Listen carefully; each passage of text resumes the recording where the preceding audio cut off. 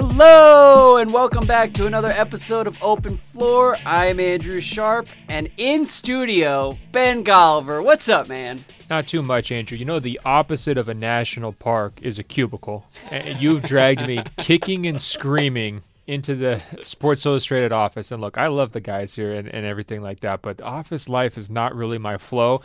However, I'm in a very good mood and excited to talk to you because I just got out of the NBA draft media availability. Yeah. So I've got a lot of snap takes based solely on personality and apparel about how these guys are going to be, progressing as NBA prospects. I can't wait, and I appreciate you coming across town. We've been in the same city for 2 days now. I haven't seen you. You were going to hole up in your hotel room and write all night, and I did. I demanded it. I demanded you take an Uber across town to do a quick draft preview before tomorrow night. Let's just say this. Superstar duos have split over less than the than the fit that you pitched this afternoon. I mean, I put my foot down.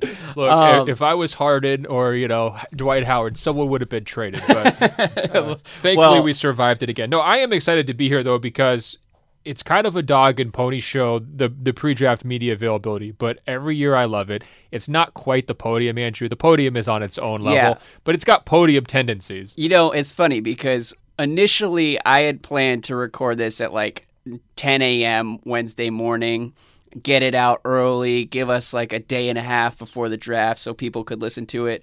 But I could tell that draft media day was very important to you. It's become kind of a rite of spring in your New York travels every June. So I'm glad that you enjoyed it. I'm glad it lived up to the hype. And we have 20 or so NBA draft questions we're going to try to run through today.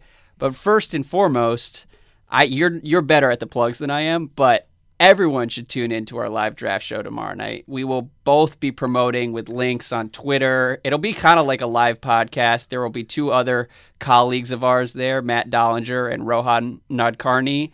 And you can also watch us. I mean, just check it out. Yeah, I feel like, so the roles are, Matt's going to be sort of kind of policing everything, trying to keep order, maintain order.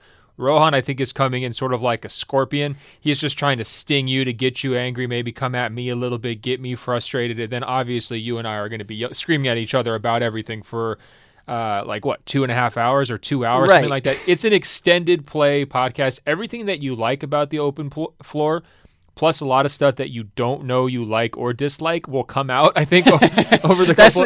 If you couldn't tell by the tease, I'm a little bit uneasy and have no idea what we're getting ourselves into. But just keep us on in the background of the draft, like a second screen. It's all about second screen experiences these days, and we'll have fun. I have no idea what it's going to be like. Look, if it goes beautifully, great. If it's a train wreck, also great. I mean, you don't have to be picky. Who really cares? You don't have to be picky, It's not like there's anything else on. So anyways, all right, let's get into the draft. I don't know. Where do you want to start here? How about with the first question on your list of 20 draft questions that you sent me? That'd be a great place to start. All right, fine. The first thing that I had on the list was actually a tweet from Jake Fisher. He said this afternoon, SI's own Jake Fisher. SI's Jake Fisher. He said, when Jaren Jackson Jr.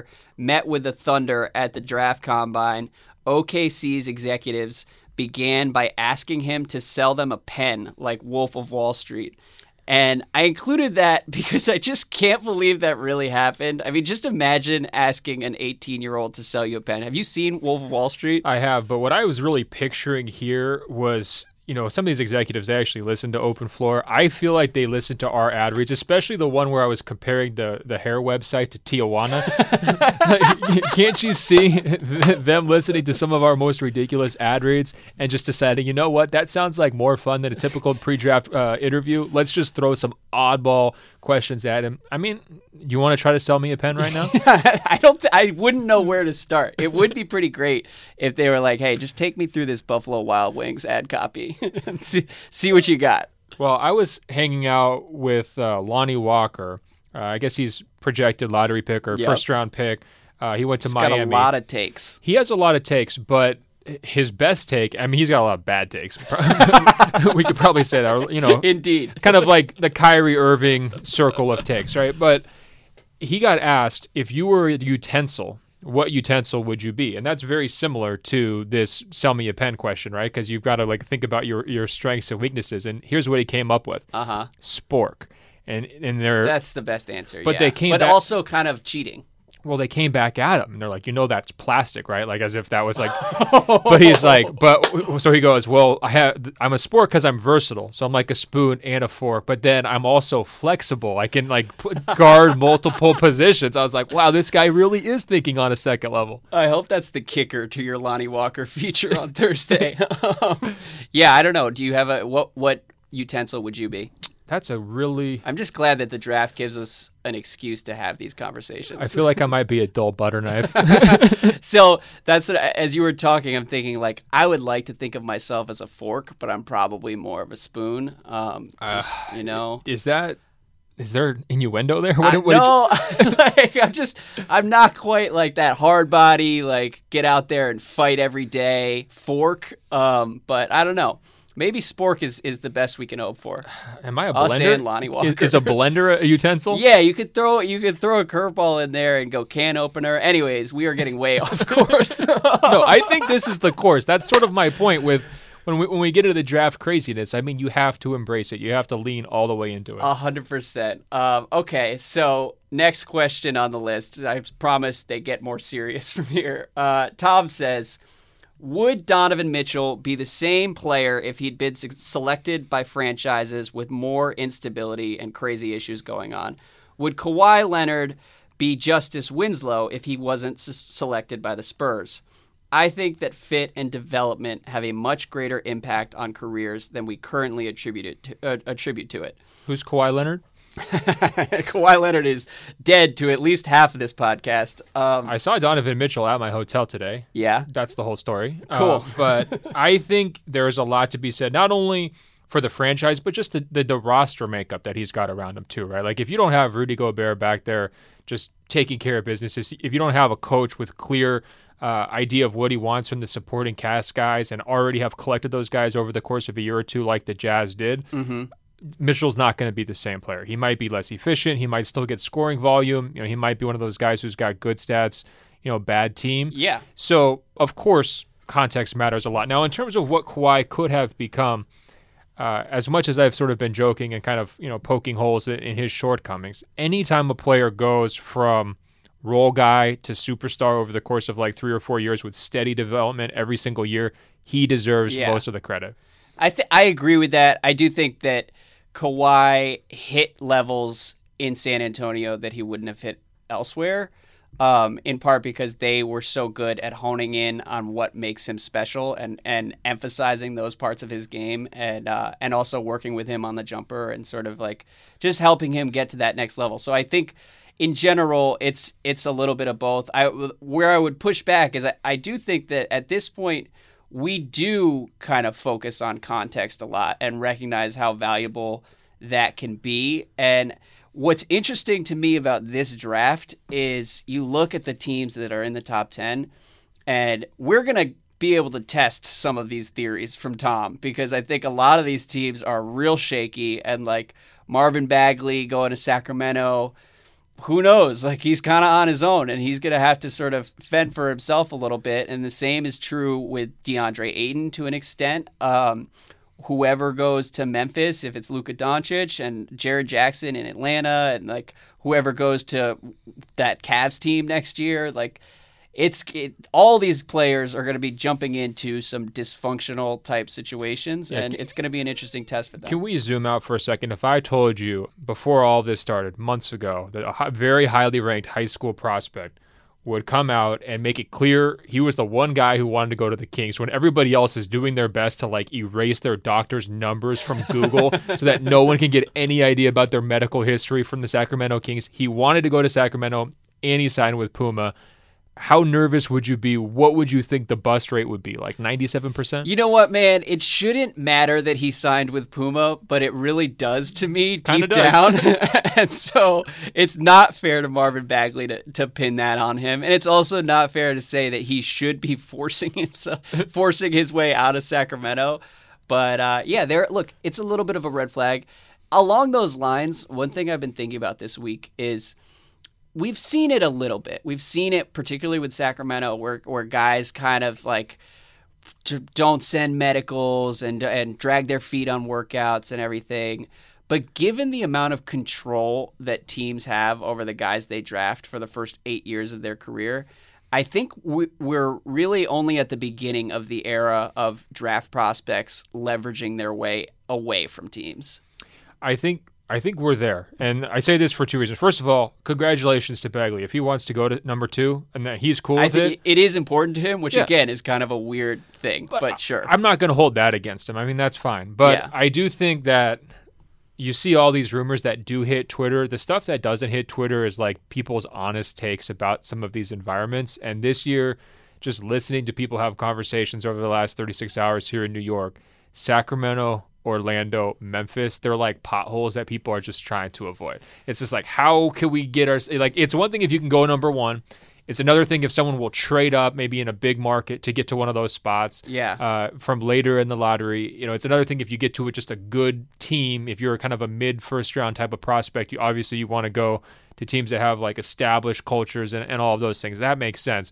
But from some of these top guys, it's just sort of like there's not a lot of interest. Them, I understand if you're a Grizzlies fan or if you're a Kings fan listening, I would be pissed off. But it's not me saying that. I'm saying I've heard high-level prospects and people very close to them just say, like, if we had our choice, we wouldn't go to those teams. Yeah, exactly. And if I were managing the business affairs of one of those 19-year-old kids, I'd be like, you know what, Luka, we're gonna force our way to Dallas because that's gonna be worth it in 5 years. If you're the uncle, don't have that sloppy Kawhi Leonard situation play out like 7 years down the road. Just get to a place where you could be that premier guy from the jump. Exactly. All right. Well, listen. Continuing down the list here. Next question is from Kevin, who says, "Hey guys, I was thinking about Orlando's upcoming pick." Kevin is our longtime representative of Magic Nation. Kevin, I'm sorry for what we just said about your team. I don't apologize to the other fan bases because I made the clarifying point that I needed to make in terms of it wasn't us trashing them, it was other people trashing them. But Kevin,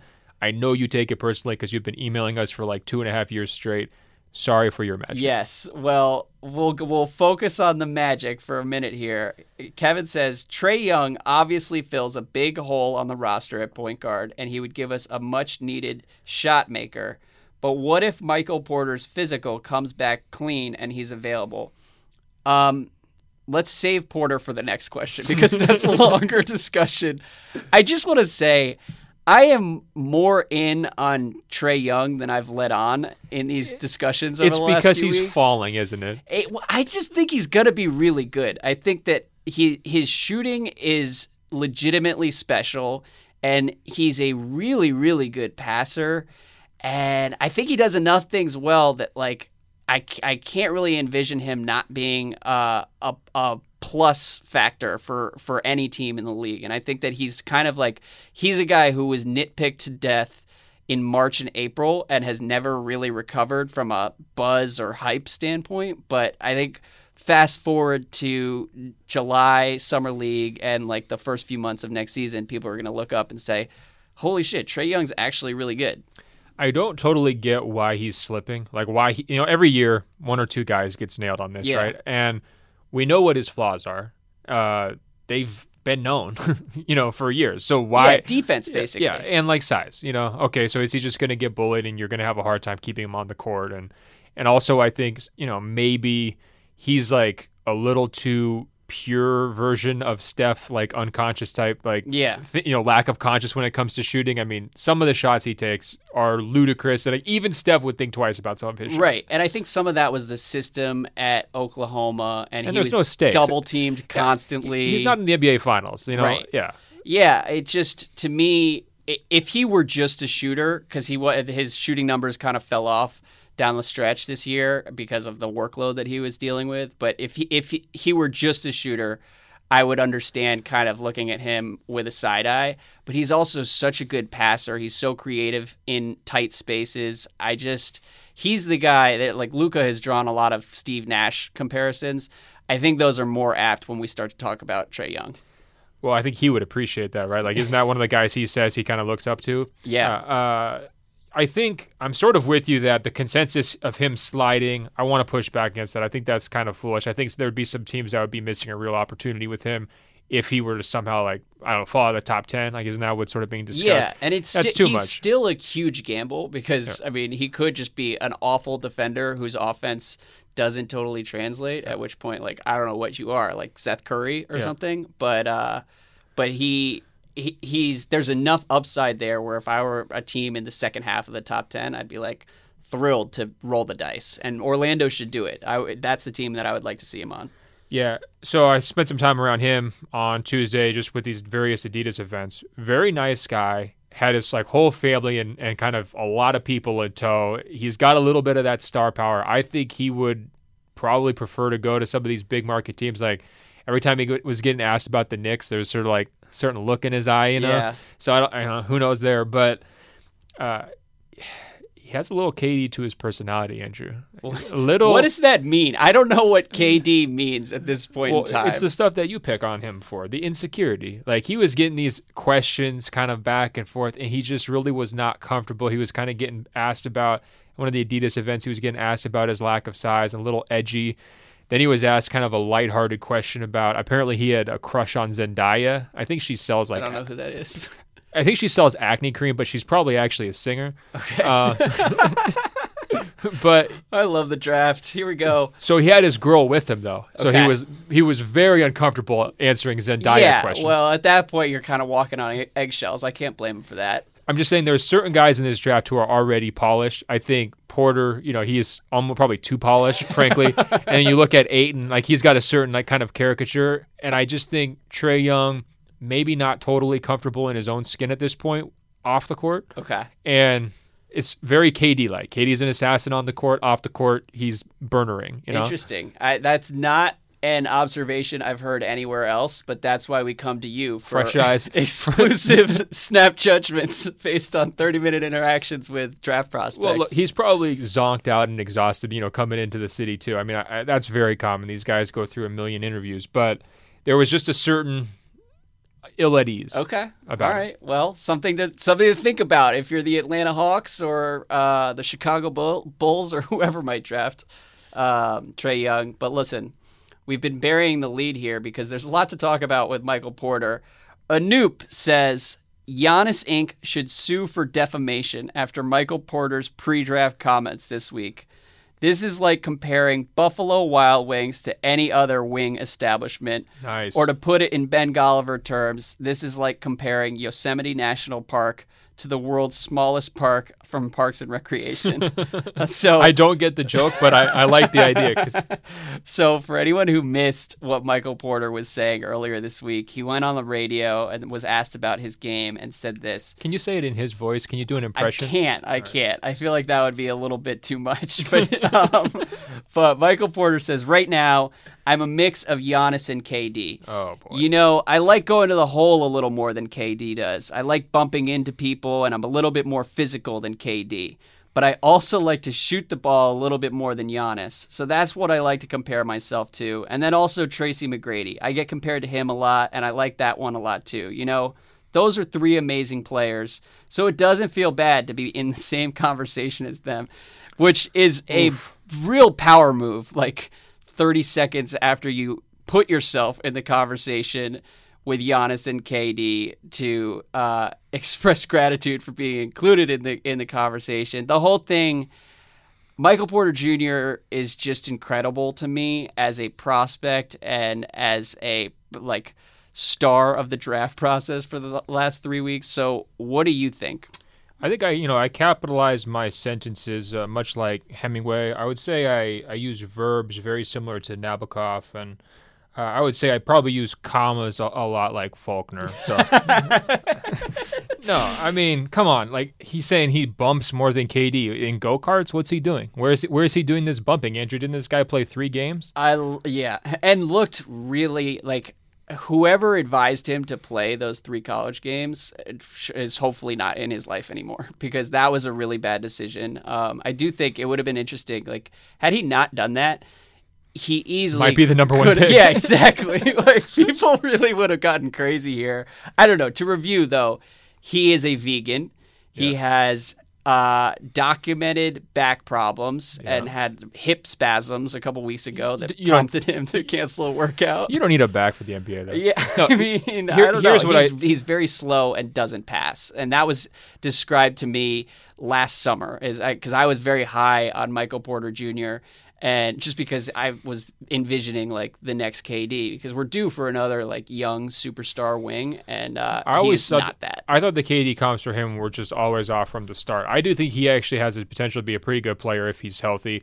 He doesn't pass. He's got blinders. He's seeing red. He's looking at the rim basically every time the ball's in his hand. I think if we zoom back and replay how his draft process should have gone.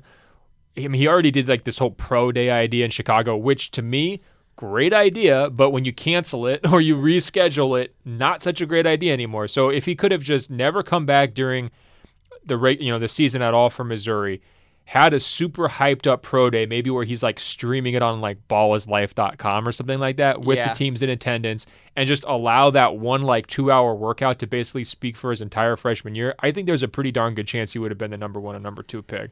Which is insane and speaks to how stupid this process can get. But I completely agree with you. I don't know. To me, like, if we're talking comparisons, he really does sort of feel like vegan Jeff Green, which is not great and a far cry from the best of KD and better than Giannis. Yeah, we reached singularity today. You texted me vegan Jeff Green as Michael Porter Jr. was explaining in detail for probably 3 or 4 minutes the virtues of being a vegan.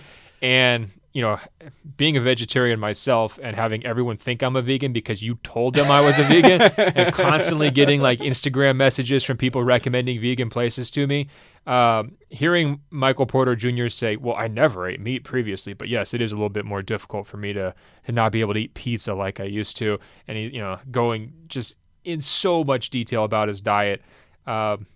I was sitting there thinking, wow, this is what we've got to talk about with him because he didn't do anything on the court.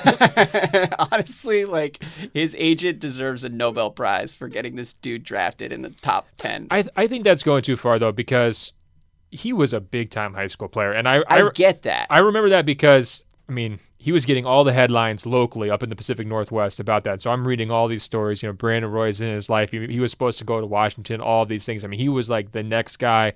All the Seattle guys were swearing by him. They were, the Jamal Crawfords of the world, the Nate Robinson. Everyone was giving him the cosigns. And I just don't feel like this back injury is career-altering. I guess that's where I'm coming from. Okay. First of all, funny story regarding his Seattle ties. At one point about 2 years ago, I pitched a story to SI where I would go out to Seattle and write about Markelle Fultz and Michael Porter Jr. as like the future of basketball perfect, together in the same city, and that would not have aged well. So I'm glad that didn't happen. I don't want to be too hard on Michael Porter. I just do feel like there are a lot of very real red flags that would give me pause if I were a team drafting in the top 10 and even the lottery. Just because I think even when healthy, there are some big holes in his game that I don't know. I think like foot speed, it's not just the like wings are valuable, but you have to be mobile and you have to be able to move the ball. And we've kind of seen that with Wiggins a little bit, where like there are limitations even if you do kind of fit the archetype of what the NBA wants. Yeah, I mean, if he's dancing, he's stepping on his girl's feet, Exactly. when he plays defense. There's a lot of sprained ankles for his date at prom. We're dealing with a lot of that when he's trying to move in space. And I mean, when you want these guys who can play multiple positions on offense, you can use them in all these different ways.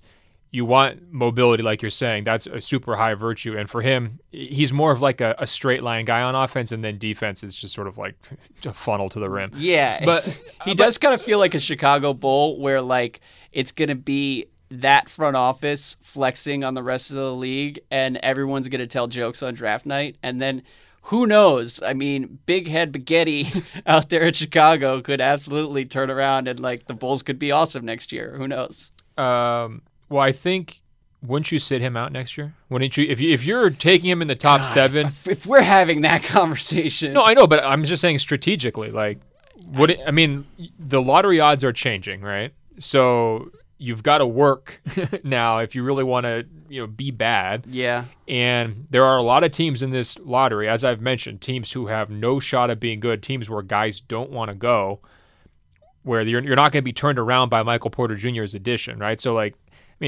imagine being the Suns 2 years ago, right? What's the downside if you're that bad? Or imagine being the Magic right now. What's the downside? If you're the Bulls right now, what's the downside? Draft him, stash him in a hospital and, come back next year with a high lottery pick. If you're drafting him and stashing him for the sake of tanking, I think you don't have to worry about that. You can play Michael Porter Jr. 30 minutes a game. And I'm saying to get him back fully healthy. Yeah. That makes sense. The Sixers, it's hinky part two. Yeah, Embiid was amazing when he was healthy at Kansas, and Porter Jr. has not been at that level. But it'd be similar to what they did with Simmons, right? Where it's maybe you could play him, maybe you couldn't play him. Yeah. Let's just not play him and take the losses. I think that was Team Simmons making that call.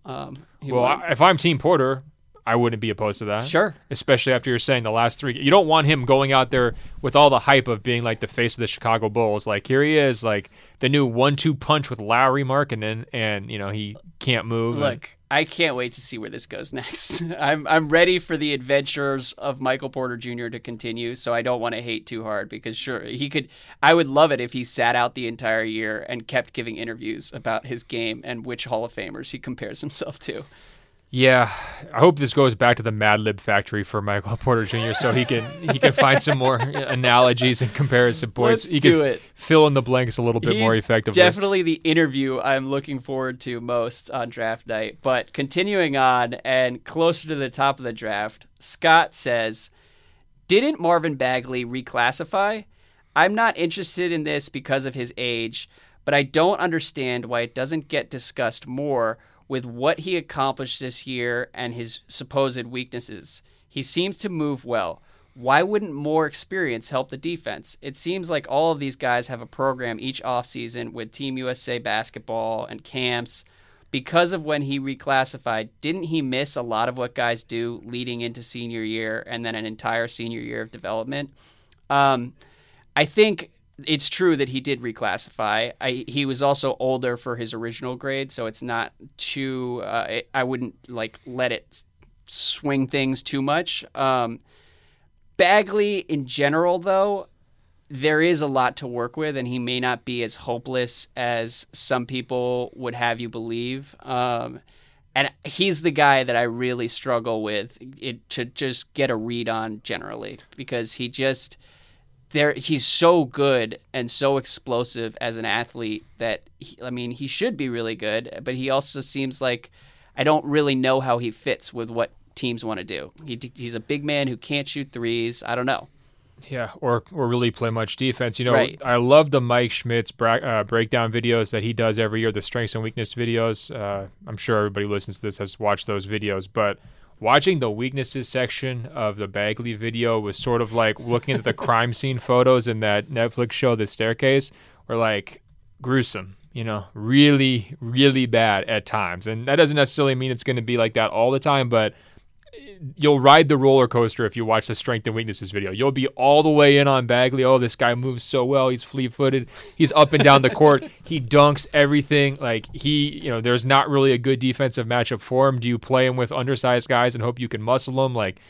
How do you contend with his length and his desire to go to the basket? And you get to that weaknesses side and you're throwing up on the roller coaster. Yeah, and it's just, I think a lot of the guys in the top 10 are real boom or bust type players, and none more so than Bagley, because he, unlike Luka Doncic and DeAndre Ayton, both of whom I think are at least going to be really solid starters for the next 10 years, Bagley, this could go a lot of different directions. He could be a flat-out superstar, and he could also just, flame out and be, Jeff Green. And I don't want to keep comparing everybody to Jeff Green, but he's there's a wide spectrum with him, and putting him on the Kings is again not super encouraging. If he goes to the Kings, and I'm saying this seriously, he should have his own coach. He should get to have his own hand selected assistant coach who will just track his development on their staff with him all the time, because they've wasted so many lottery picks over the last years. And if you're if you're picking this high, you can't just let your career be kind of handled by them. And yes, that's a harsh assessment, but look, facts are facts. Kings fans know it's true. The other thing I mentioned earlier, is it a red flag that he signed with Puma and he wants to go to Sacramento? Let's flip it around. Is it a red flag that they love this guy over Doncic? To me, that's a red flag. What's that? I'll take Puma? Doncic. No.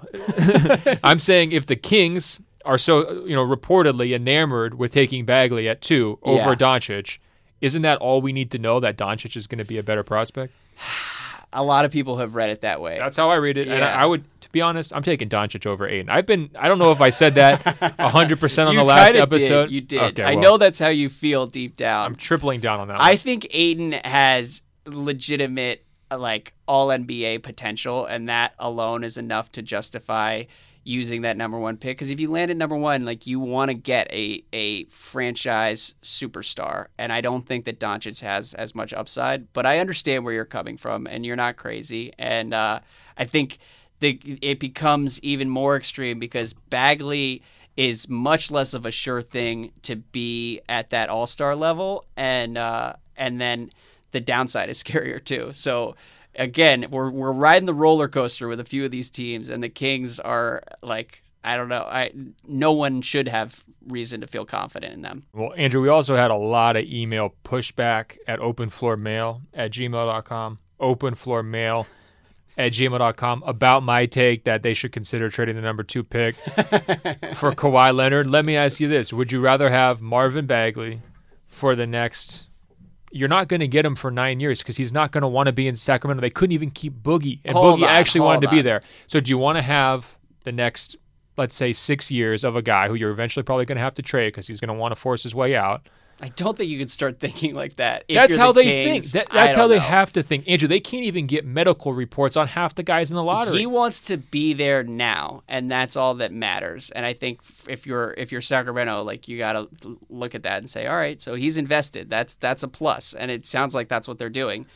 I think we should spend more time as analysts being honest here, how tough it is for them. They've backed themselves into a corner through a long-term mismanagement of all aspects of their organization. And that's why it's not even about the city of Sacramento. No. It's really that front office and how crazy things have been for the last 5 or 6 years. Ownership, front office, track record of losing, and talent available on hand. They have to, look, they're in desperate times. And so I'm saying desperate measures. Is it really worse to try to develop a guy who's going to probably need to be 2 or 3 years to get to who you wanted him to be, and then risk him going away, or hoping that Kawhi can be a culture changer? Which would you prefer?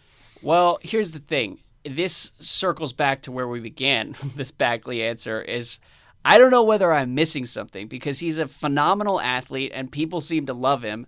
So maybe he's just going to be really good. And there are a lot of smart people who I've talked to who think that he's the best prospect in the draft class. So maybe I'm wrong, and I think maybe there are certain red flags that are so obvious that they can then become overstated, and that could be where we are. But the Kawhi question, again, I think you're underrating just how depressing it would be to watch Kawhi out there with Buddy Hield and Willie Cauley-Stein just cruising to an 8th seed. I don't know if that's worth it. I would rather roll the dice with anyone in the top 10 for the next 8 years than try to sell fans on, because NBA fans are too smart to buy into that and not be completely miserable all next year. Truly smart NBA fans have seen what they've done with their draft picks over the last 8 years and would be questioning whether they want those guys to make the pick again. That's all I'm saying. And also, for the record, my take on people renting Kawhi, it wasn't a Kings specific. You were making a broader point, which is actually good, and we shouldn't get too far into the Kawhi conversation again, but because we're going to have the next couple weeks to talk about that. That's fine. I'll bring it back to Bagley then. You're saying he might be the most talented player in the draft. Fellow players respect his game. This is a guy who's constantly on the summer league circuit. He's played in the LA gyms, the Drew League, and all that stuff. The LA guys swear by his, ability to score the rock and get buckets. And I do think that there's something to the emailer's point about how much he can progress as a player, he can fill out, because imagine being a high school player trying to stop him from dunking. what are you going to do, right? So he has not really been forced to come up with plan B, plan C, plan D. And I don't know if people were comparing him to Okafor just because of the lack of defense and sort of like a limited offensive game, but it's a totally different thing. Comp makes no sense at all. That's sort of what I was talking about, where I like over the last 10 days or so, I've had to do a double take with Bagley, where I'm like, you know what? There's a lot of like quick twitch athleticism there and explosion around the rim. And just turn in face game too. Like that's the thing. I never really liked Okafor as a prospect. I kind of respected his craft and his fundamentals, but I was like, that's not going to matter on the NBA level. I think Bagley will have the ability to not only be an efficient individual scorer, but being part of an efficient offense. And that's what Okafor could just never do because he can't space out. Right. He can't really shoot from outside, and he needs to have the ball to be effective, and he wants to pound, and he wants to do it all in the basket area. And that's just death in NBA offense. And I don't think Bagley's at that point. I think you can get him up and down in transition. You can get him the ball and let him make quick decisions attacking. Yep. You can get him into mismatch situations, use his length. You can throw lobs to him. You can let him attack the offensive glass. I think he's got a really nice motor. He's kind of a heat-seeking missile. I think all those things fit in a modern basketball sense in ways that we would just never say about Okafor. Yeah, exactly. Well, all right, let's move on. Before we do, and he needs to put weight on. That's also different. But there's room for that. Yeah. Remember Vegan Ja, that whole era? I must have missed it. Was he going 120 miles over a bridge? No, I don't know. Sketchy track record of vegan athletes recently. But listen, one other thing on the Kawhi stuff, okay, he's not going to get traded to the Kings. I feel pretty confident in that. But when we finished our podcast, the more I've thought about it, I do kind of feel like there's going to be a wild card team that just makes a crazy offer, which is sort of what you were talking about. Yeah. Because what about Phoenix? I mean, would you rather have Ayton or Kawhi Leonard? You got to be pretty confident you can keep Kawhi. You're closer to LA, warm weather, start of something big. I don't know. It depends on what Uncle Dennis says. Next question. Andrew says, in the last episode, Sharp mentioned it would be amazing for the offseason if someone took Ryan Anderson's contract for 3 first-round picks before free agency. It would be amazing. And he says, aren't the Nets the perfect team for this? And this came in like a week ago. And it turns out the Nets found a better deal. They took on old Dwight Howard. I don't know about better deal. So I'm curious. We haven't talked all day. What are your thoughts on the Dwight deal? Well, there's that phrase like dead money, where like, guy's injured, so his contract is just on the books and you trade for him and you're stuck. It's like just a giant cap hit, and then you're just waiting for him basically for his contract to expire. I feel like Dwight Howard is now the leading candidate for the dead personality. Like, his personality is so toxic and so bad that, like, you're taking him and how much contract he's owed onto your books and into your locker room, and you're just, you're essentially writing off any season that he's a part of at this point, and you're just saying, look, this is the cost of doing business. Very damning. I mean, you can't even keep up with all of his stops. If I asked you to name all of his stops in his career in order right now on the spot, could you do it? I mean, that's how bad it's gotten. And this guy is a future Hall of Famer. Yeah, where was he? Was he in Atlanta? Atlanta before Charlotte. And yeah, I could name the others, but your point is well taken. You had to think about it. It's funny because I tweeted this morning reading the details of the trade. I said, this trade makes me depressed for both sides. And I was immediately inundated with a bunch of people who were like, no, the Nets are getting off money. It's a great deal for Brooklyn. And to be clear, I understand what the Nets are doing, and it is kind of a no-brainer deal, and I wish the Wizards had done it. But when you really play it out for Brooklyn, like having Dwight Howard there all year next season, I would like it more for them if they planned on buying him out, honestly. Just send him home. Yeah, and not only that, I mean, they're clearing space for what exactly? Because I don't really buy the idea that they're suddenly going to go superstar chasing in 2 years and be successful. Maybe they will. I mean, like, look, Durant could be available at some point here. So it's always good to have max cap space open, particularly if you're in a market like New York. But I think the immediate future is so grim that I'm just like, man, this has been a rough 4 or 5 year stretch for Brooklyn. And Charlotte is a whole other thing. That's what I was going to say. I mean, kudos to Dwight. He cost his coach and his GM their jobs. I mean, he was there for 6 months, and the gamble didn't work, and boom, they're both gone. Yeah. And like the first move, just like the first move in Atlanta, was like, get Dwight out of here, just trade him to whoever will take it. Kupchak, it's just like, I don't care how bad this looks. Exactly. Kupchak, Dwight had to be so bad for Kupchak to embrace the Mozgov contract all over again. There were reports that he was rough to be around in the locker room and players were sick of him, but I don't know, Andrew.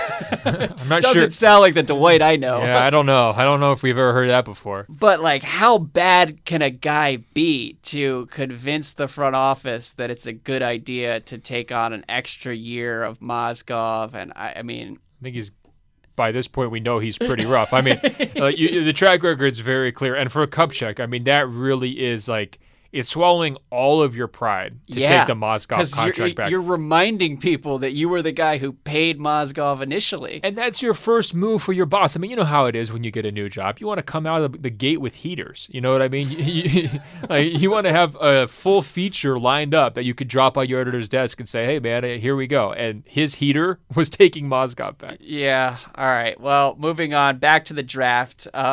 Pure draft. Colin says, Jaren Jackson Jr. If this guy is so good, why has he never been good? Do you have any thoughts on that, Ben? Not a ton, but I do think it's easier to see his profile tracking modern basketball than some of the other guys, right? Unquestionably. So basically that would be, defending in space, being versatile and being able to shoot, right? I mean, isn't that what people kind of see? I don't totally trust the jumper. I think that he's a guy who, in the same way that Josh Jackson shot 40% from three at Kansas, I think Jaren Jackson Jr., his form doesn't look great, but it's not as bad effective. It's not as bad as Jackson's. No, it's not like a straight up knuckleball the way Josh Jackson was. Yeah, Jackson's was like a unicycle that had the tire pop. And somehow went in just enough at Kansas, but I think everybody could see that there were going to be issues. Oh my God. Remember at Summer League when he was jacking up shots and it was just let's just go get some Dairy Queen Blizzard, some mint chocolate chip ice cream. We got to have something to help this go down. You know what? I was talking to somebody off the record for the Ayton profile I did a couple weeks ago, and we were talking about how Ayton would benefit in an NBA context, and we were saying he'll be in space, he'll have much better spacing than he ever had at Arizona, and then he's like, well, actually, not if Josh Jackson's on the court, but who knows, Mimicking the closed court of the NCAA basketball style. Josh Jackson, what a tagline for him. Yeah. Look, Josh Jackson also played pretty well through the second half of the season, so we'll see where that goes. Jaren Jackson Jr., though, I think this is a fair point and one that's not been brought up enough throughout the draft process. He does fit really well in theory with where the game is going. And I wrote about big men at the top of the draft earlier this week. But even if he fits where the game's going, he's not do you see superstar potential? I don't really. And I see a lot of people comparing him to Al Horford, forgetting that Al Horford was fucking amazing at Florida and was the best player in the country for 2 consecutive years before he went pro. And Jaren Jackson Jr., I understand teams that are buying in because I think that I wouldn't even include him in the group of big men who are being drafted this week because he's a guy who fits perfectly with where things are going. And so when people are like, why are all these big men going in the top 10? That's a valid question for Ayton and Wendell Carter and Bagley. But Jaren Jackson, you can see what teams are buying into. Would you take Jackson or Bamba? Jaren Jackson.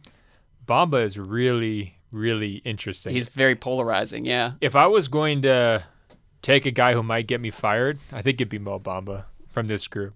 Really? Yeah, I think so. If I had to roll about the his dice, ability to move laterally. I think that Jaren Jackson Jr. can actually guard wings if you need him to, whereas Bamba... Well, the thing is, if he just stands anywhere on the court and puts his arm out at a 45-degree angle, he doesn't have to cover the space. This guy's arms, Andrew. It's true. I don't know. Bamba is in the Bagley category where he's a guy that I don't love, but I would also not be surprised at all if I look up in 2 years and they are the best player in the class. You ever watch Slam Ball on TV when the guys are like on the trampolines jumping. Yes. I feel like Bamba's playing slam ball half the time when he plays defense. I mean, look, I don't think I'm not saying he's like a perfect prospect. I wouldn't take him, 1, 2, 3, but I'd be starting to think about him after that. And even if he's not this sort of prototypical modern big, because he's probably going to run into some of the like positional issues. Can you play him off the court at times? I mean, yeah, or he could maybe force some matchups the other direction, as he develops and gets stronger. Just the physical tools that are there. Seems like a really bright kid, smart, got a good head on his shoulders.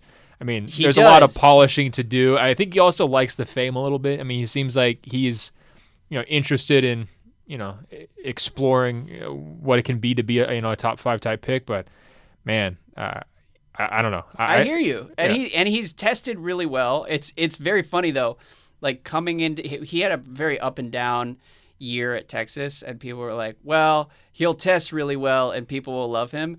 And that's exactly what's happened. Is like physically, he's off the charts. He interviews very well. He's done like, I swear to God, every day on Twitter, there's a new video of him knocking down threes with Drew Hanlon standing next to him. And I'm not even worried about that. Like, that's fine. That's, that's just icing on the cupcake. I'm thinking more of like, this is a guy who can control the paint with his length. Yeah, I hear you. And it'd be interesting to see a good team try to trade into that top 5 and steal him, because I think if you send him to one of these awful teams, I don't really know what he's going to do for a 25-win team. But like if the Celtics were to trade up and try to steal him and make him the heir apparent to Al Horford, like it could get pretty interesting. At the same time, if a bad team does take him and just throws him out there as their starter next year, it's going to be ugly. There's going to be a lot of losses, but there could be some insane highlights. Like there could be some things where like he pins the ball above like a foot above the glass, and he could get posterized about 50 times. I mean, I just think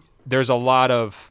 I'm watching his games. That's what I'm saying. I'm tuning in for rookie Mo Bamba. You know where I hope he doesn't go is Dallas. Yeah, because I'm not entirely out on Mo Bamba, and I don't want to make it sound that way, but throwing him and Dennis Smith Jr. together with Harrison Barnes and asking Dirk to go out with that team would just be too dark. Like, here's 82 more games on the island of misfit toys, Dirk. I hope you enjoy it. We'll miss you. It's been a great 20 years.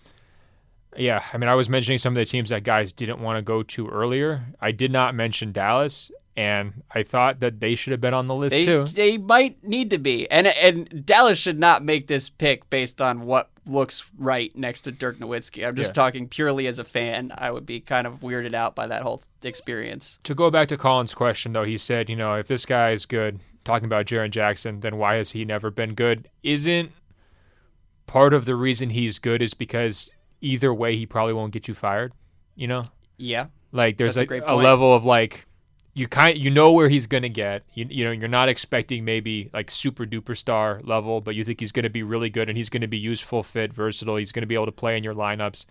I mean, isn't that a part of why people would take him early? Because the bust potential isn't there. Yeah, and I also think that whoever takes Jaren Jackson Jr. is guaranteed to get praised by basketball media who can connect the dots and say, look, this guy fits with where the game is going, but like he may not be good. Yeah. And I think it's a valid concern. Okay, so guys like you are trying to win the instant snap reaction grades. Guys like me are going to take a chance on Mo Bamba. We're gonna win long term. Well, Jaren Jackson Jr. is guaranteed to be solid, I think. Anyways, moving on, we'll go rapid fire with some of these. I'll say this. The odds that in 5 years I'm higher on Jaren Jackson than Mo Bamba are pretty good. Pretty good.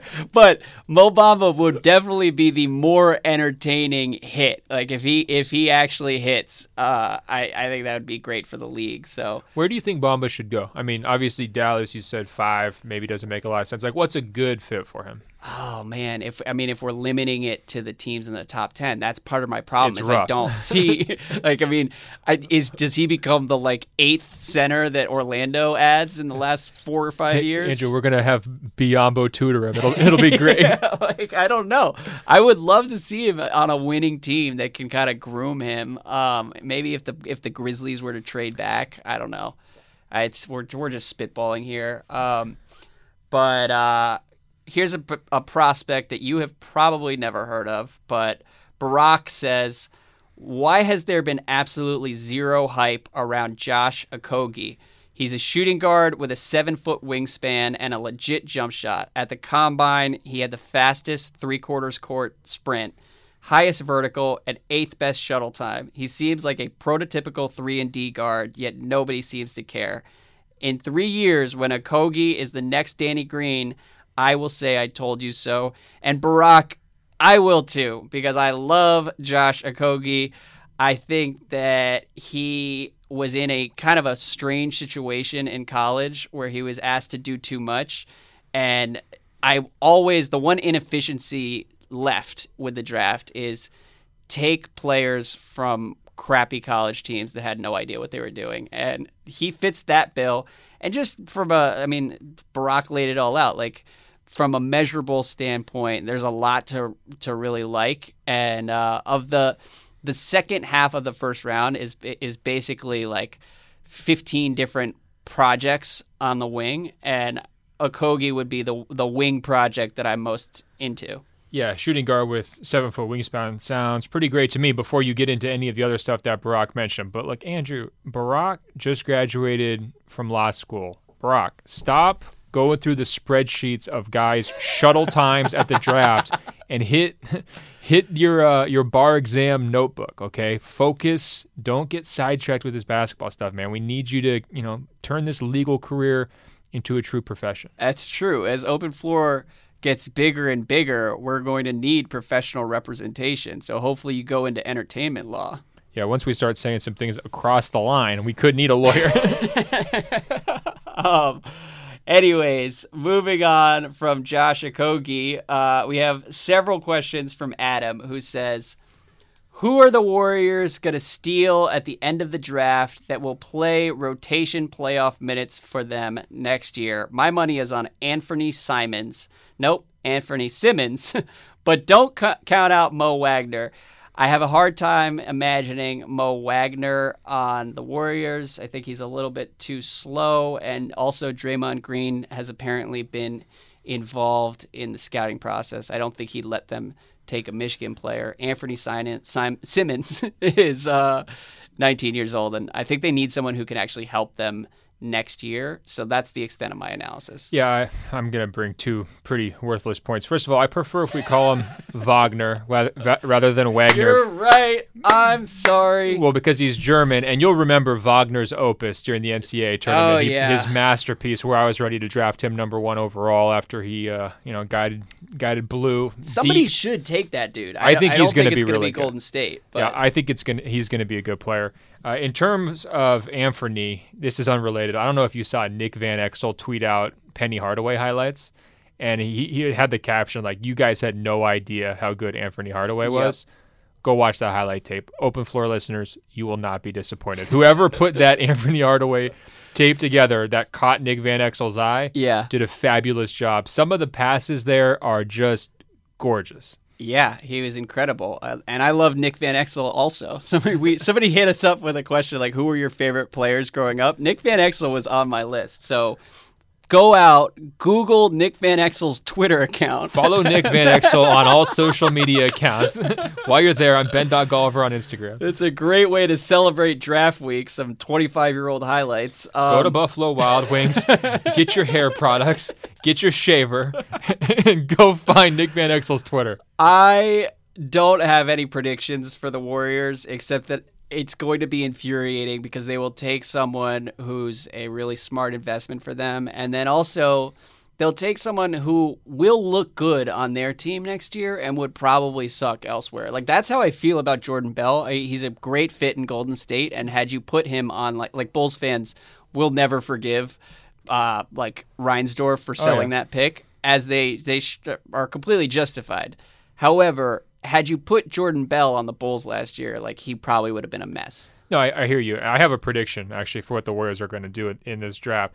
You know how last year they bought the pick to get Jordan Bell because they actually needed Jordan Bell? Like, in a way, for their roster composition, like, that filled a hole, right? Like, in your long-term planning, it's like, we kind of need an heir to Draymond at some point, potentially, and we can play him at the 5 because we don't know what we're doing. Going out and getting Jordan Bell, paying for the right to do it, made sense as a basketball move. I think that they're going to go out and buy a pick this year just as a middle finger to the rest of the league to just be like, guess what, guys? We have so much money. We don't even care. Whatever the maximum that we can pay for a draft pick is, we're going to find a sad sack team. We're going to trade for that pick, and then whoever we take with it, well, hopefully, presumably it'll be a player that they could actually use. Yeah. But regardless, they're not even going to care if they're going to get like the plaudits afterwards of saying, oh, wow, they stole this player. Exactly. I don't even think it's about stealing the player, although that's definitely part of it. They like being thought of as smarter than everyone else. Yeah. But it's also partly Joe Lacob going out of his way to shame other owners who don't want to spend that money. And not even spend the money, but who just have been complaining about the whole exactly. competitive balance They've been guilt-tripping him, and he's like, look, we're leaving no stone unturned and throwing $5 million at whoever will take it. I just hope that if I were Adam Silver, I would send a mass email before the draft and be like, look, nobody is going to cop out and sell a second-round pick to the Warriors this year. You're going to get 5 owners writing back immediately, unsubscribe, Adam. Yeah. Give us our bucks. Did you see our TV deal? That's my prediction. They will spend an outrageous amount for a second-round pick, and we won't even care who they took because the conversation will just be like, Joe Lacob, I'm the man. Yeah, I hear you. All right, couple more questions. Would the Knicks prefer... Hold on a second. That sounded like I was rooting for him. I'm not. Okay, good. Would the Knicks prefer the playmaking point guard, Trae Young, or the all-around play of Wendell Carter Jr.? I think Carter would slide in very nicely next to Porzingis, and together they would make for a terrifying front court. This is another question from Adam, and I completely agree. I really like Wendell Carter Jr., I am curious to see where he ends up because he's another guy who, if you put him in a winning situation, I think can be really helpful. I'd love to see him in Philly next year. I have a fresh eyes question for you about him. Him versus Bagley. Do you think some of these conversations we were having about Jaren Jackson Jr. earlier in terms of like who projects as like a cleaner fit, sort of modern-wise, would you say that Wendell Carter Jr. might be in that category versus a Bagley? It's tough. I think the answer might be yes, in part because Wendell Carter Jr. is more likely to embrace a role as like a secondary or tertiary guy who is willing to kind of do some of the little things. And Bagley, I think the best case scenario of Bagley's career is much better than Wendell Carter Jr. Because he's an alpha scorer. He's a perennial all-star. He's selling Puma sneakers. Right, exactly. But Wendell Carter Jr., very smart. I don't know how much you've read from him this past few weeks, but like he is probably the most thoughtful guy in the draft. And really, the only reason I'm not willing to completely write off Mo Bamba is he's very smart. And the same is true with Wendell Carter, except I like his game a little bit more. And I think like you look across the best players in the league right now, and this is probably the smartest group of elite players we've had probably ever in the NBA. And I think that like hoops IQ and just raw IQ is a real thing that teams should be looking for at this point. It's amazing to hear you say this. I wish I could go back 2 years and just capture that audio of you just saying how important it is for basketball IQ. But then if that's the case, why aren't we saying Luka, man? Come on. You need to get in on Luka. Hey, look, that's If we're saying this is a smart class, wouldn't we say the highest hoops IQ of the whole class belongs to Luka Doncic? Perfect segue to the next question. Look at this, pro style. Okay. And Adam says, am I insane to think that the Suns should draft Luka Doncic? They hired his coach. I don't think he has the most upside, but easily he has the least downside of anyone in the draft. And so, look, we've gone back and forth arguing about Luka's ceiling and where he belongs. I just want to read part of a scouting report that it was on Dime magazine this week, and it was a player who played against Luka in Europe named Eric McCollum. And so here's what Eric McCollum says. CJ's brother, correct? I don't know. Maybe. I believe he is, yes. Well, he was dead on. He said he's quite a good player, too. It's not just some random scrub. Eric McCollum can ball. Well, he did a really good job. He said he's ready. I just wouldn't say he's Dirk, Powell, or Marc Gasol like others have been trying to say. It's easier for European bigs to adjust to the NBA than guards. And that's a really important point because I think everyone's like, oh, this is anti-Euro stigma. Haven't we seen over and over again? It's a different conversation when you're talking about guards and wings. Anyways, so McCollum continues. He says, it's just easier overseas because if you're 6'8", and you can dribble, shoot, play ISO, and play pick and roll, you're already in the NBA. So there aren't a lot of guys like Luka Doncic over there, and there aren't a lot of teams that can match up with his size. I've seen what happens to him when he goes against players his height or close to it who are also athletic. He struggles mightily. Go check the film in Panathinaikos series. Nailed it. Nailed it. He was struggling to create space to get the team in the offense comfortably and to create shots and get by guys. Granted, that's the most athletic team in EuroLeague, but that's the kind of athleticism he'll see in the NBA. Well, sometimes. I mean, I think we overrate the NBA's overall quality of product. Like, you can convince me he's going to struggle athletically in the first couple of years, especially if he doesn't get his body improved. And I think that's going to be a given. I think we can expect, even though he's such a finished player right now, his body will get better.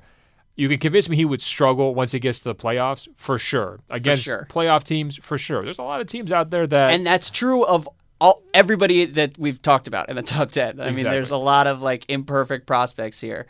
And I just think that it's the idea that because he's been so successful in this one league, it means that there's nothing to worry about and he's going to be a star, and these teams are just ignoring like a clear star that's sitting there is a little questionable. So the last part of this is what he said. He said, he'll be a very good pro. He's ready and he'll make an impact as a rookie. I feel like he caps out at 18 points a game, which is excellent in the NBA.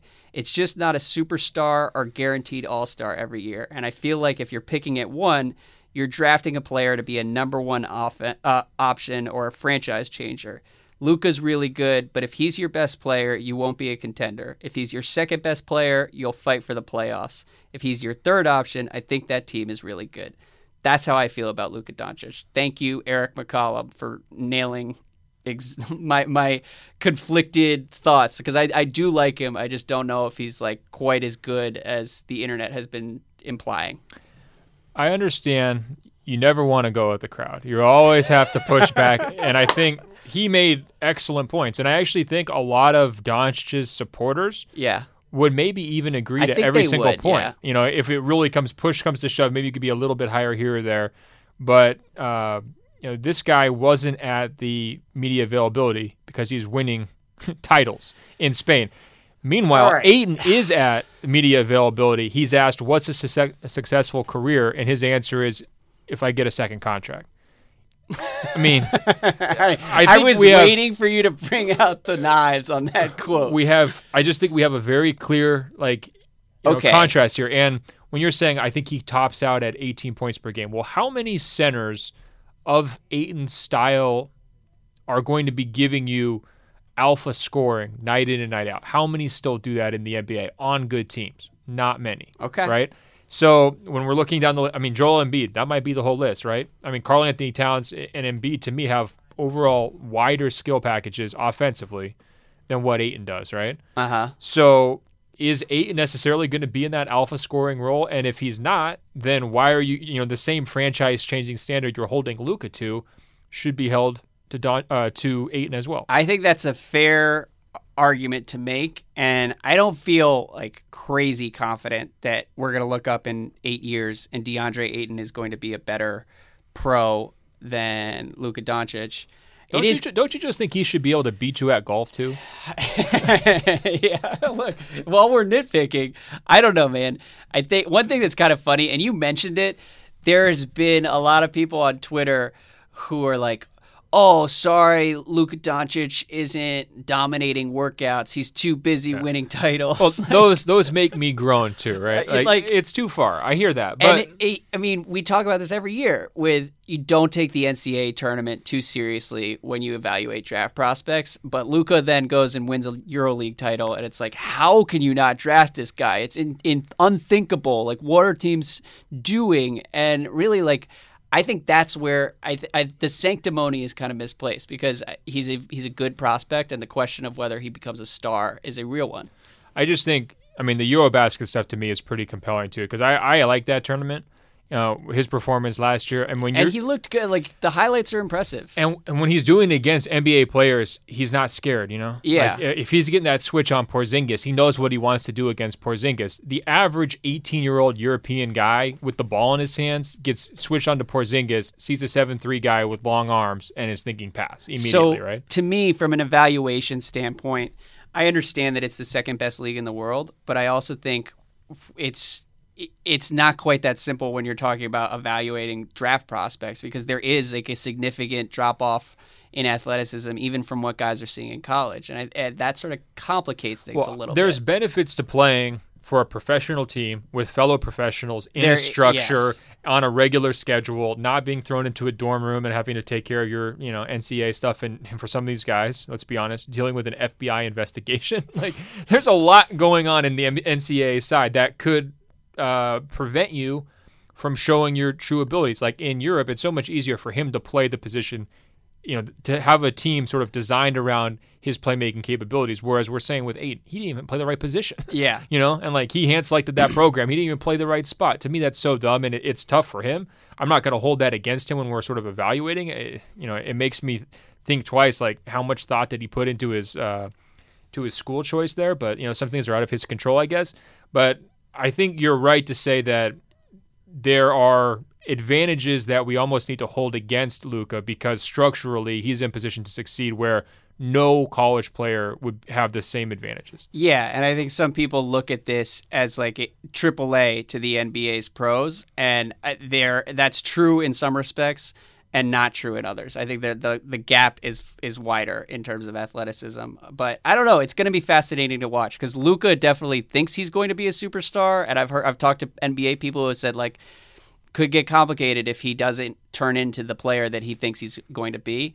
But no, we've seen that before. I mean, I saw it up firsthand with Rudy Fernandez. I mean, he's another one of these guards where does it totally translate from right. Europe to the NBA? I mean, he gets in a situation where he's totally used to being able to operate off the dribble all day long and have these like alley-oops thrown to him by Sergio Rodriguez constantly, and treated almost coddled, like a king. Yeah, coddled. And he gets to Portland and he's coming off the bench. And, he's on a very short leash, and when he jacks up the three-pointers early in the shot clock, Nate McMillan's like, pulling what little hair out of his head that he has left, And that was a different, stupider era in basketball, and I think we're evolved now to the point where Luka will have every opportunity, and the best version of his game would be so cool to have as a like star in the NBA. So yeah, I guess my point was he was like an elite wing in Europe. He went back and had a huge career. And the athleticism questions that, Eric McCollum's raising got to Rudy. He wasn't able to just break guys down off the dribble whenever he wanted in the NBA. There was a lot of times where he'd take two dribbles, wouldn't get the separation, and would have to kick out. And, possessions are dying in his hands. And then defensively, he was never on that NBA level. And I think that's sort of what people expect from Luka, too. Like, his body needs serious work if he's going to defend on a high level in the NBA. At worst, he's going to be a killer role player who is fun to watch and makes a lot of winning plays. But beyond that, it'll be pretty interesting. And, I mean, do you think he ends up in Memphis? Is that... to me, what's Atlanta doing if they don't take him? That's a good question. I don't... Just take him. I mean, first of all, what's Sacramento doing if they don't take him? They should, and you know what? What's Phoenix doing? Hold on. I kind of see where the Kings are coming from, because number one, this is the first time, or maybe the second time in the last 20 years that they've actually moved up in the lottery. They don't have a pick next year. I understand just swinging for the fences, go for whoever can be a superstar. And again, I don't think that's Luka, and they're not crazy if they don't think that. But Atlanta, like, there has not been any excitement around that franchise, even during I guess 2014 was like the peak of Hawks fever. I mean, Paul Millsap was just... yeah, I'm not here to knock your guy Millsap. I just feel like, look, what's the... Jaren Jackson Jr. doesn't project to be much better than like a really awesome role player. And that's the kind of like the baseline for Luka. At worst, you're getting that. And you're also getting someone who will make your team kind of a must-watch. it seems like a no-brainer to me, but for whatever reason, they've been kind of split on him. They threw out a smokescreen that was like pretty transparent, I think on Tuesday night, where Woj came out and was like, sources say the Hawks are looking hard at Luka Doncic, which is kind of like, please trade for this pick. But I don't think that's the direction they're going to go, and I don't understand why. Yeah, I mean, don't you think that smokescreen could be we've already gotten offers for this pick because people believe Doncic is like the best player available at 3? Yeah. And so there's already teams who have sort of maybe fallen in love with him or are more excited about him, and it's sort of like, not please trade for this trick, but like, let's have this auction, you know? Like, yeah. Well, and that's another thing where if you're a team that already has that first or second best player and you're drafting Luka to be the third guy, like, make that move. Absolutely. And like, if Philly wanted to make that move, I would get it. And I would be pretty interested to see how it works because like, you need to make sure that Luka can shoot, but like, it's not a bad idea. It's still so crazy to me that they would hire his coach, the guy who calls him Wonder Boy, and then not take him. Because when you look at so many other situations, if he goes, 3 to Atlanta, new coach, 4 Memphis, basically, for all intents and purposes, a new coach without really a defined track record. You look at Orlando, they've got a new coach. Like, all these situations where he could potentially land, and it's like everything's already in flux. Now you're going to throw this guy who has this major transition he's got to undertake into that mix with a new coach who's trying to prove things and do things his way. I mean, that's tough for anybody. And, it's tough for any 19-year-old guy. But I think Luka's going to arrive with more expectations because of some of the hype that you've mentioned than a lot of these other guys. Like, I think a lot of these players, I was just going to say, there's no question he's going to be the most interesting person on Thursday night. Yeah. Because I think, like, no one's heard from this dude other than that Howard Beck feature in the last, 2 months. He's been busy in the playoffs. And so seeing him on the draft broadcast will be really interesting. And then going forward for the next 2 or 3 years, like, he's the guy to watch from all this. Yeah, and not even the next 2-3 years. I think this coming season, because like I said, if nobody trades, there's a better chance than not he's going to go to a place that has hired a new coach. Yeah. They're probably going to be going through roster overhaul. He's going to be stuck in the middle of that, and he's going to be adjusting to the NBA style of play on top of it. That's a lot of challenges.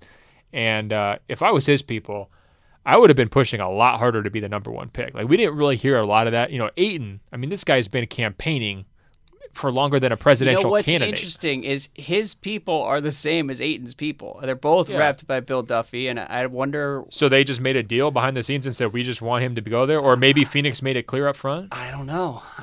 It would be great if Phoenix shocked the world. Can you imagine Ayton's face if he didn't go number 1? You know what? Anything is possible tomorrow night. Anyways, we've gone too long here. A couple last notes. Tom from Dayton wanted to make sure that we are aware that Giannis's younger brother is available to be drafted on Thursday night. And look, I would love anyone to make an investment in Giannis Inc. Part 2 and really, like, any Wizards personnel who's listening, you can win me back in one fell swoop by drafting Giannis's younger brother in the second round Thursday night. I have a thought on this. Okay. Look, if the Bucks are serious about treating no Giannis, shit, yeah. if they're serious about catering to Giannis, first of all, they built a brand new arena for him, right? Yep. Big step. 100%. Second of all, they brought in Coach Bud, who, the Giannis Inc. board, we vouched for. I was campaigning for more than a month. They brought him in. Great move. They put the keys in his hands.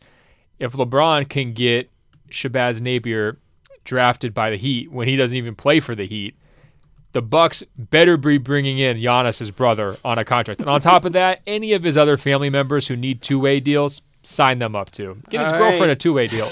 There you go. The gauntlet has been thrown down, Milwaukee. Make a move. Make this happen. And then do it with the straight face, by the way. Afterward, no, we just liked his talent. We just think he's got unbelievable upside. No, we didn't draft it because of his brother. Yeah, well, last question is from Carlos, who says, there is a Buffalo Wild Wings next door to the Barclays Center. We could have coordinated a large-scale open-floor globe meetup at B-Dubs, complete with ranch drinking contests and mock drafts. What might have been? And he says, it's nice in the city, so Ben, I hope you find a nice hike while you're here. It's not nice in the city, Andrew. I came from, you can see I'm a little sunburned. I had a beautiful weekend bird watching in California. I come here and I'm stuck on the tarmac for an hour at JFK. Not to complain about travel because I don't do that. Because of a lightning storm. They wouldn't let us go to our gate because lightning was striking the little things that connect the gates to the planes. Not great. Can I tell you something? I got up here. It was 97 degrees outside. And it was like 262% humidity. And I loved it because I thought to myself, good. This is the weather that Ben deserves. This is Eastern Conference weather. Fuck that 80 degrees, no humidity, LA weather. This is Eastern Conference summer. And they're trying to smoke me out. It's all part of the draft experience. Just like the Spurs and LeBron. But listen, the reason we couldn't do a hangout at Buffalo Wild Wings is because we are doing a virtual hangout on the draft show tomorrow. Everyone come check it out. We'll promote it tomorrow afternoon, and it should be fun. Basically just a live podcast, which is not what the video people think it's going to be. There's going to be 4 people in there. We're going to be having takes, but it's not going to be just draft stuff. So don't worry. We're not going to be up there reading guys, 3/4 shuttle drill stuff like Barack was trying to get us to talk about earlier. It's going to be big picture thought process. How do guys fit in certain situations? How should teams build around them going forward? There's going to be some free agency talk, obviously. There's going to be some trades to break down in real time. Remember last year, you weren't on the draft show, but the Jimmy Butler trade happens in the middle of the show. Boom. It's like an atomic bomb. And so reacting in real time produces And I'm some not going to like takes. that. I like to gather my thoughts a little bit, but we'll see how it goes. Anyways. Don't worry, guys. I will make him uncomfortable and put him on the spot, but I ask for one thing in return. Go to Apple Podcasts, search Open Floor. That's 2 words. Find our page, scroll down. It says rate and review, tap 5 stars. It's just that easy. Andrew, we are the Postmates of podcasts. You should review us. It helps us out. We really appreciate it. And also keep the questions coming. Like I told them earlier, Andrew, if they send in questions to openfloormail@gmail.com, those questions could get read during the draft show as we interact with the fans. It will be a second screen experience. It will also be an interactive experience. Tone it down. Time to go. I'm going to spend the next 48 hours arguing with you. But we will be back Friday with a draft recap and Thursday night with a draft show.